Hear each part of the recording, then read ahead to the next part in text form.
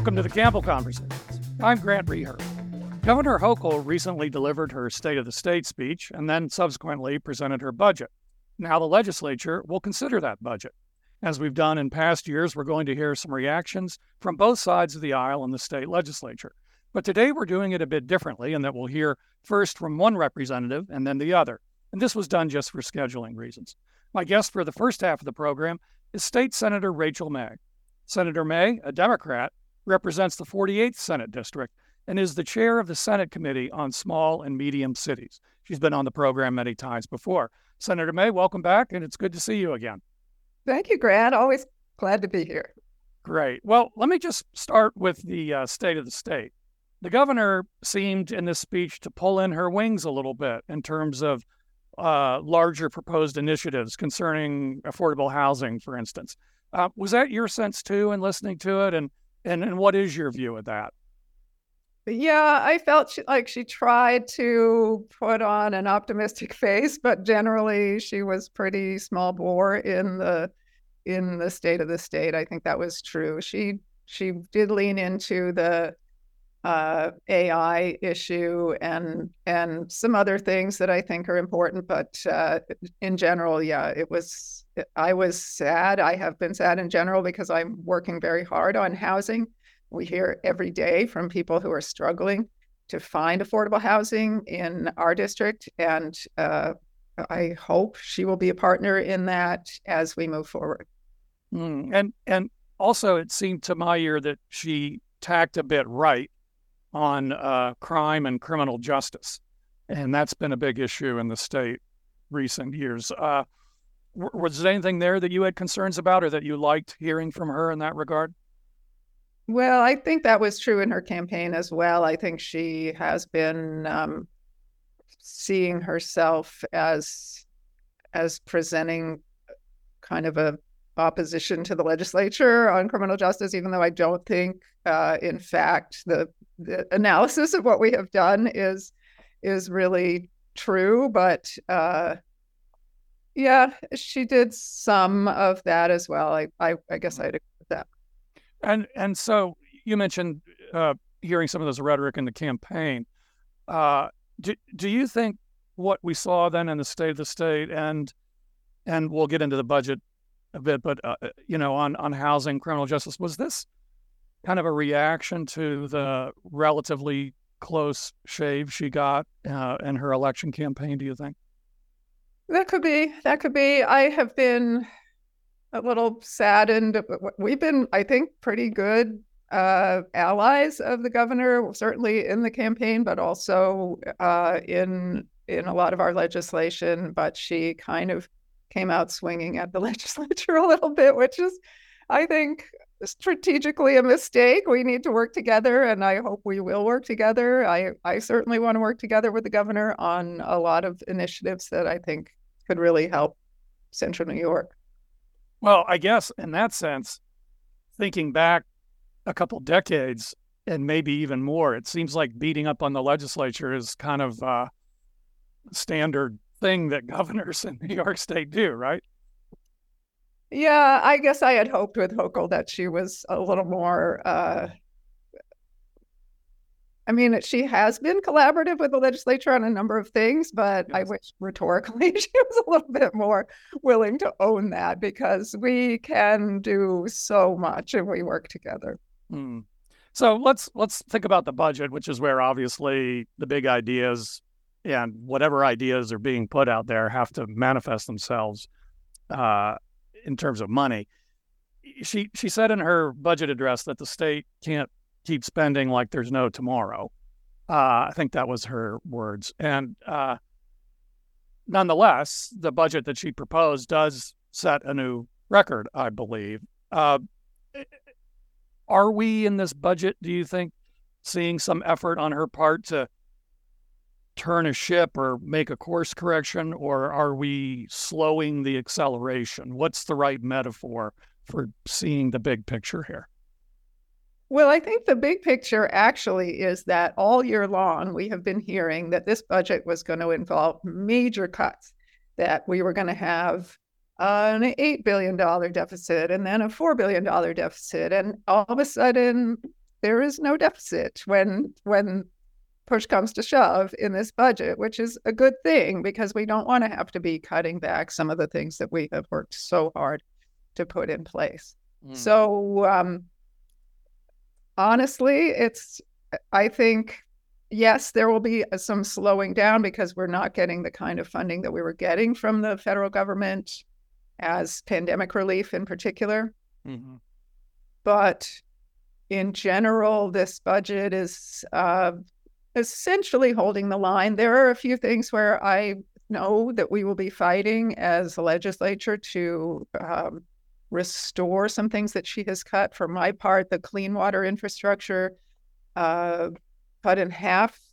I mean, it has been generous in the past, and I don't think anybody thought that would go on forever. But from $500 million down to $250 million, when every single municipality I talk to has issues with their water and sewer infrastructure, and this is expensive. And the more we have global warming and flooding and a lot of the pressures that municipalities are seeing on their water systems, we can't retrench, I don't think, in that area. So that's one, for example, where I think we're going to be fighting.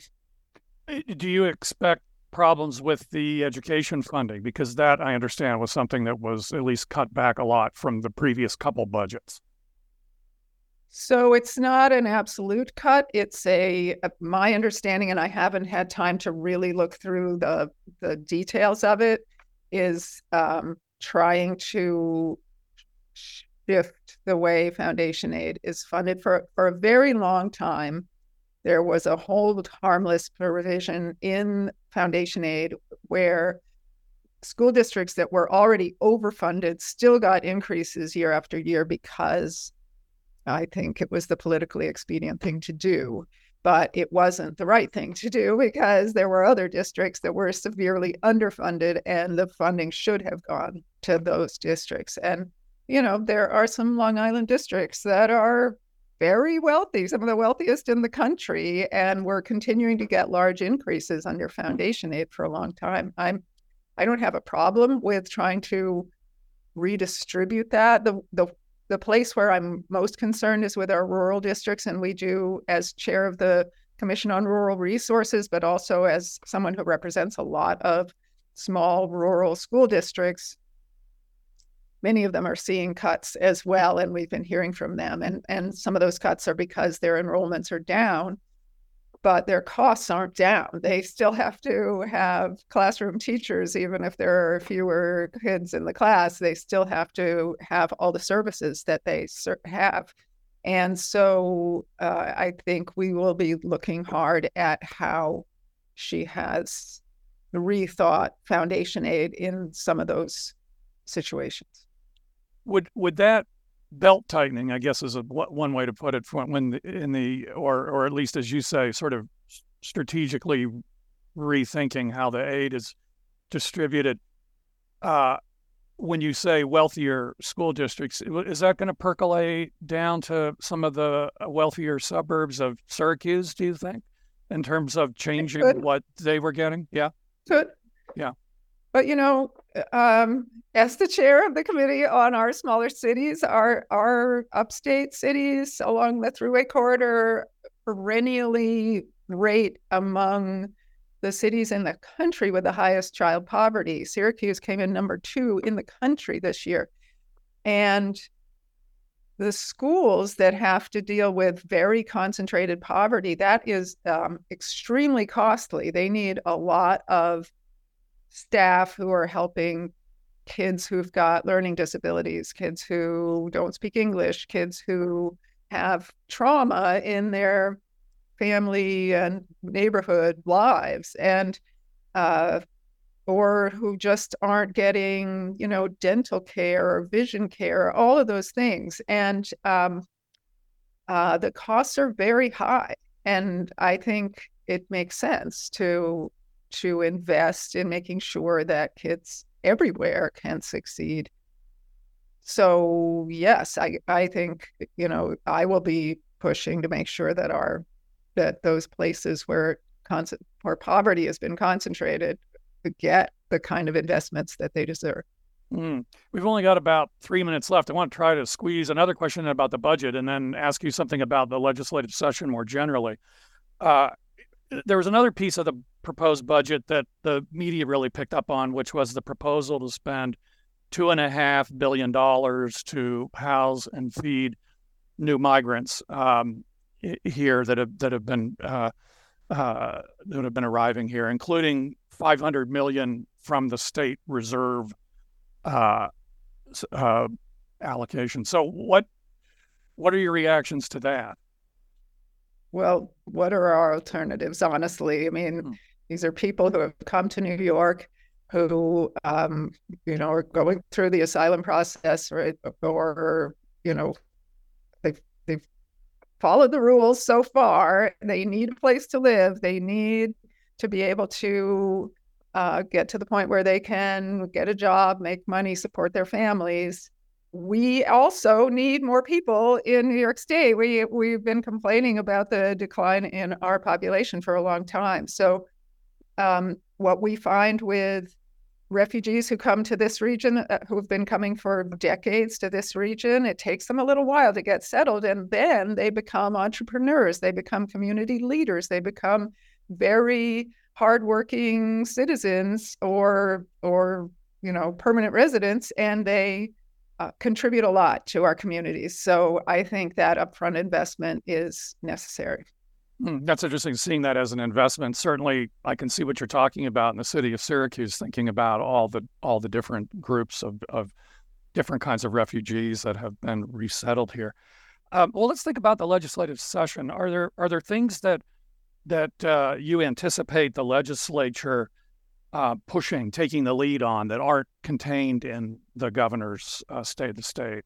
I was disappointed that she completely left out our waste reduction efforts, whether it's the bottle bill that I carry that would expand the bottle bill, increase the deposit, include a lot more beverages in the bottle bill, the extended producer responsibility. We're seeing a moment when Seneca Meadows landfill is trying to expand in spite of a lot of opposition from people who live in the Finger Lakes, but also people who have trucks just plowing through their communities with trash from New York City. We've got to put a lot of effort, more effort than we are putting into reducing waste. And I'm sad that she didn't put that in. On the housing front, I have a lot. She had some proposals, but they all had to do with New York City. And I have a lot of legislation that I am working on and really hoping to pass that would make it easier to build affordable housing here in central New York and upstate in general. So those are some areas where we're going to be working really hard. Well, we'll have to check back in with you as the session winds down to see how you fared in those things. They sound like important initiatives. That was State Senator Rachel May. Senator May, thanks so much again for taking the time to talk with me. Thank you, Grant. We're continuing our consideration of Governor Hochul's State of the State address and then her subsequently proposed budget, also looking toward the upcoming legislative session. We'll now hear from Republican Assemblyman and Minority Leader Will Barclay. He represents the 120th Assembly District. Leader Barclay, welcome back to the program. It's always good to see you again. Well, good to be on the program. As always, I appreciate you giving me the opportunity to be interviewed by you. Oh, great. Well, thanks for making the time. So let me just sort of follow what I did with Senator May in the top half of the program, and we'll work our way through the State of the State and the budget. And let me start with the State of the State. Governor, it seemed to most folks who heard this, seemed to pull in her wings a bit in terms of proposed initiatives and the ambition of them, and particularly concerning affordable housing, for instance. Was that your sense of where the governor was going this time, and what's your view of that? Yeah, I would agree. It was a very staid speech. I don't think there were any kind of revolutionary proposals by the governor. Actually, her State of the State and her budget address were relatively similar. And you may be surprised to hear this, Grant, but I actually was pleased with the message that the governor gave. I think finally a Democrat in Albany has recognized that we have some serious problems that all New Yorkers are worried about. Problems like crime, problems like affordability, problems like out-migration, things that I've been talking about in my conference, has been talking about for years. I was pleased the governor has recognized that these are serious problems. I think the question is ultimately, what her solutions are and the recognition of why we got into those problems in the first place. Yeah, I want to come back to a couple of those things. Well, you mentioned crime. One of the things that I noticed, others noticed, is she did seem to tack a bit to the right on crime and criminal justice. Was there anything in particular there that you liked or that you still have concerns about? Well, yes, again, I like the recognition that crime is a problem. Certainly the shoplifting or the smash and grab, as I guess is called now, has been a problem. She mentioned how crime rates are down, and that's true. And I'm happy that crime rate's down, but overall crime's still up, I think something like 33% since 2019. I don't think it's a mystery of why this is happening. We don't hold criminals accountable, unfortunately, anymore. And the serious crimes that are down, which again is great. I don't want to deny that that's not good news. Those weren't cashless bail eligible crimes in the first place. So when I point to the problems that we have with raise the age, with the bail reform or cashless bail, clean slate, these are all the policies that have been put in place over the last several years. As a result of these policies, we see crime rates have increased. So again, I'm pleased that there's recognition. I'm pleased that she wants to do something about it. And I'll be a willing partner. And I know our conference will be a willing partner as long as we're serious about what we're trying to do. And ultimately, I happen to believe that you got to hold criminals accountable. You can't just have a rotating system where people get arrested and put right back on the street. And unfortunately, that's what these, the past policies have caused. And in order to fix that, we're going to have to pull back on those policies.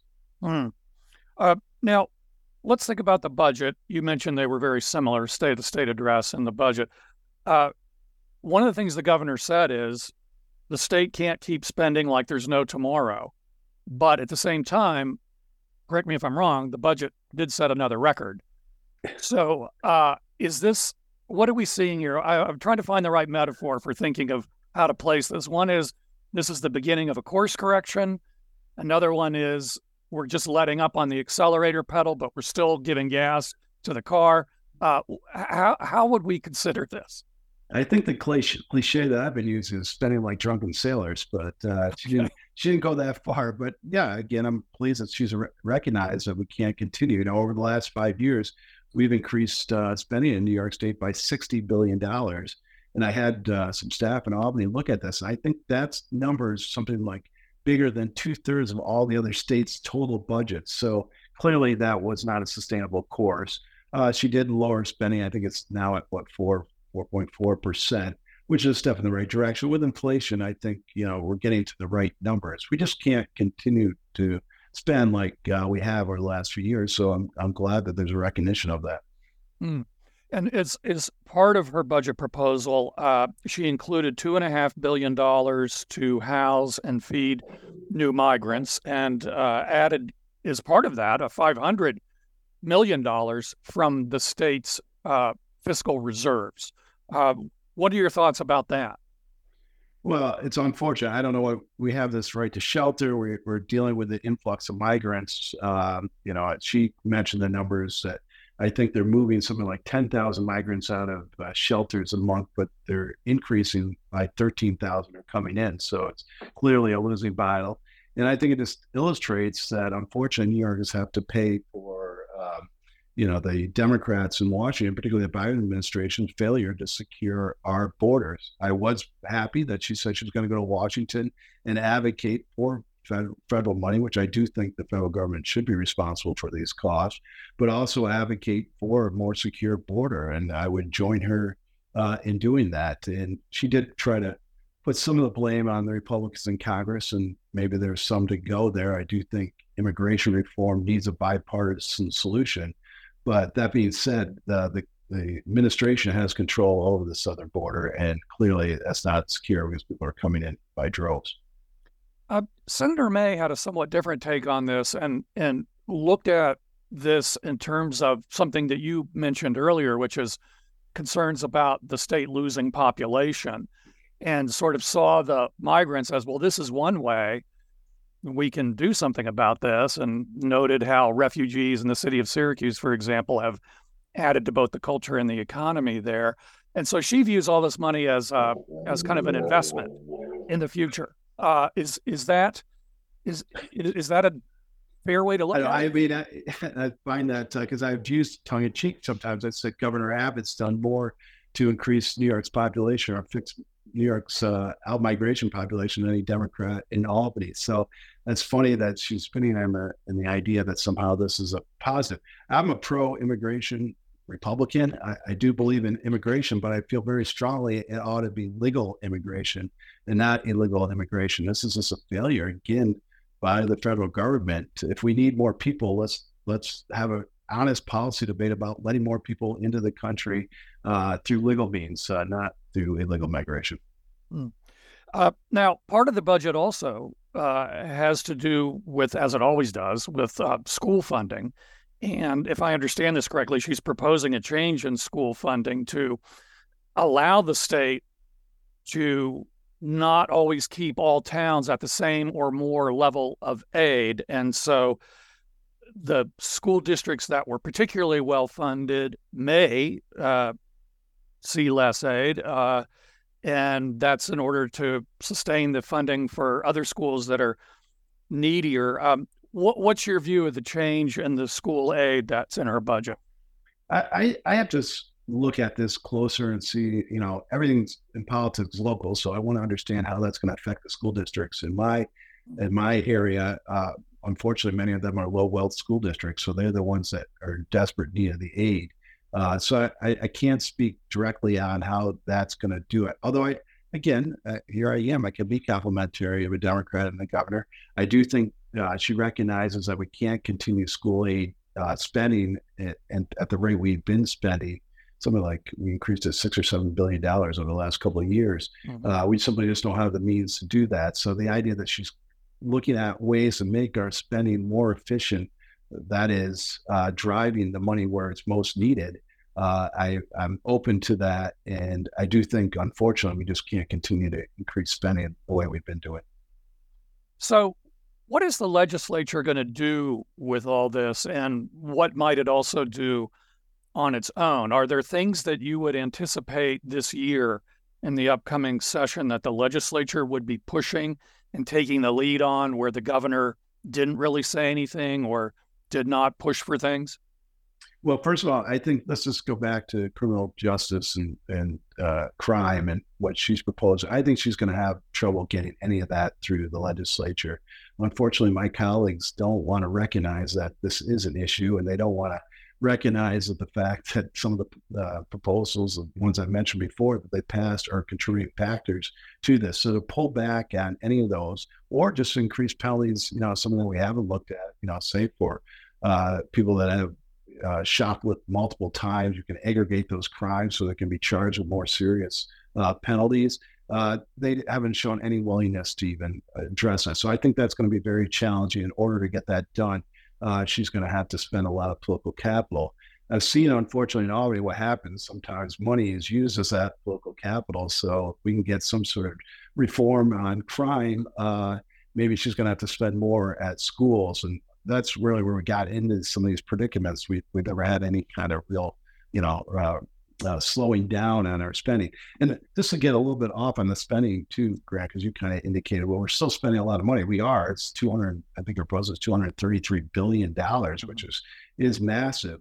But I've always said, people often ask me, well, where would you cut? And we don't have to necessarily cut anything. Really, we have to slow the rate of growth of our spending. And we just got to get back down to more realistic terms. I mean, the last 2 years, we're at 10% or 8%, and that's well beyond inflation, well beyond our means to be able to spend. So anyways, who knows? That always happens. The governor usually comes in a bit lower than what the legislature, and then through negotiations, you'll see increase in spending, and maybe there'll be some trade-off on policy. One thing the Assembly and Senate majorities have been against is putting any policy in the budget, which I can normally agree with, but generally the policy the governor wants to put in the budget is something that I can support, and she can't get it through otherwise standalone because of the Democratic majorities in both houses. Yeah, the budget does act as kind of Christmas tree or whatever metaphor we want for a lot of different things. We've only got about a couple minutes left. I want to squeeze in a couple more questions if I can, but is your caucus in particular I get a sense of the kinds of things that your caucus is going to be pushing back against and wants to make sure that are taken seriously regarding budget, crime, and so on. But is there anything kind of new initiative that your caucus will be trying to push as an idea to get the legislature to take up? We'll think about it. We'll talk about any new ideas. But usually, I think going back to the three biggest issues that are concerning New Yorkers is out-migration, affordability, and crime. And I think there's things that we can do on affordability that we'll continue to push. Some are relatively obvious, like lowering taxes. But we've implemented, let's take climate change policy in New York. That is costing us billions of dollars. And the cost benefit of that spending has not been demonstrated by anybody. So we're going to just keep raising those types of issues to show, why are we doing this? Is this a good way to spend our money? And try to point out where we think it's being wasteful and leading to the unaffordability that we have, unfortunately, in New York State. Well, you've left me with just enough time to squeeze in one question about national politics, so I'm going to do that. You and I are talking before the New Hampshire primaries, after the Iowa caucuses, for the Republican Party at least. Where do you see this at this point? Is the Trump tide unstoppable? Does Nikki Haley have a chance? What's your sense of the terrain right now? Well, it certainly looks like Trump's going to win it, though I see the numbers in New Hampshire. He's ahead by, a much smaller margin than he was in Iowa. I think whoever is going to be the Republican nominee, I think there's rich, fertile ground for victories for whether it's Nikki Haley or whether it's Trump or anyone else, because the president, unfortunately for him, is so deeply unpopular. I'll support whoever the Republican nominee is, and looks like it's going to be Trump at this time. I think it's probably, I don't think, long and short, it looks like Trump's going to win.